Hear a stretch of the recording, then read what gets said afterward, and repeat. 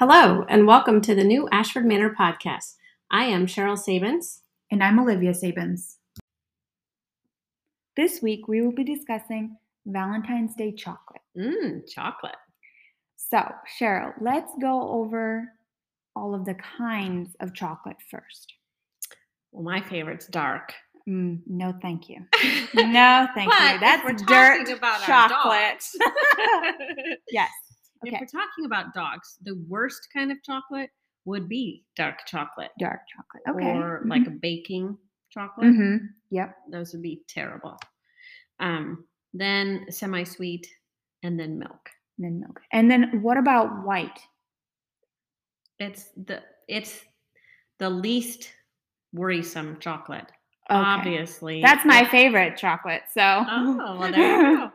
If they get into it, obviously it's based on the size of the dog and things like that. But if they eat one chocolate chip, that's not going to do much, right? Okay. But if my dog, Duke, got into chocolate, what do I need to be looking for?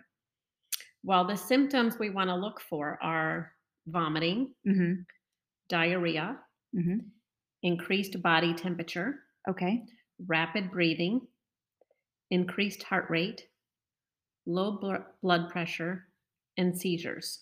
Okay, that's pretty...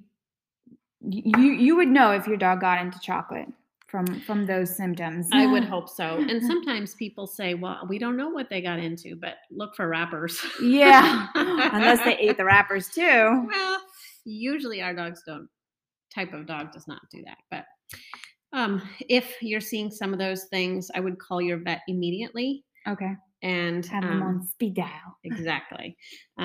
So as much as we enjoy chocolates for Valentine's Day, our dogs do not or should not. Should not. They might enjoy the flavor, but not the repercussions. Exactly. So. Thanks for tuning in. Be sure to check us out on Instagram, Ashford Manor Labradoodles, Facebook, YouTube, and website at ashfordmanorlabradoodles.com. Until next time.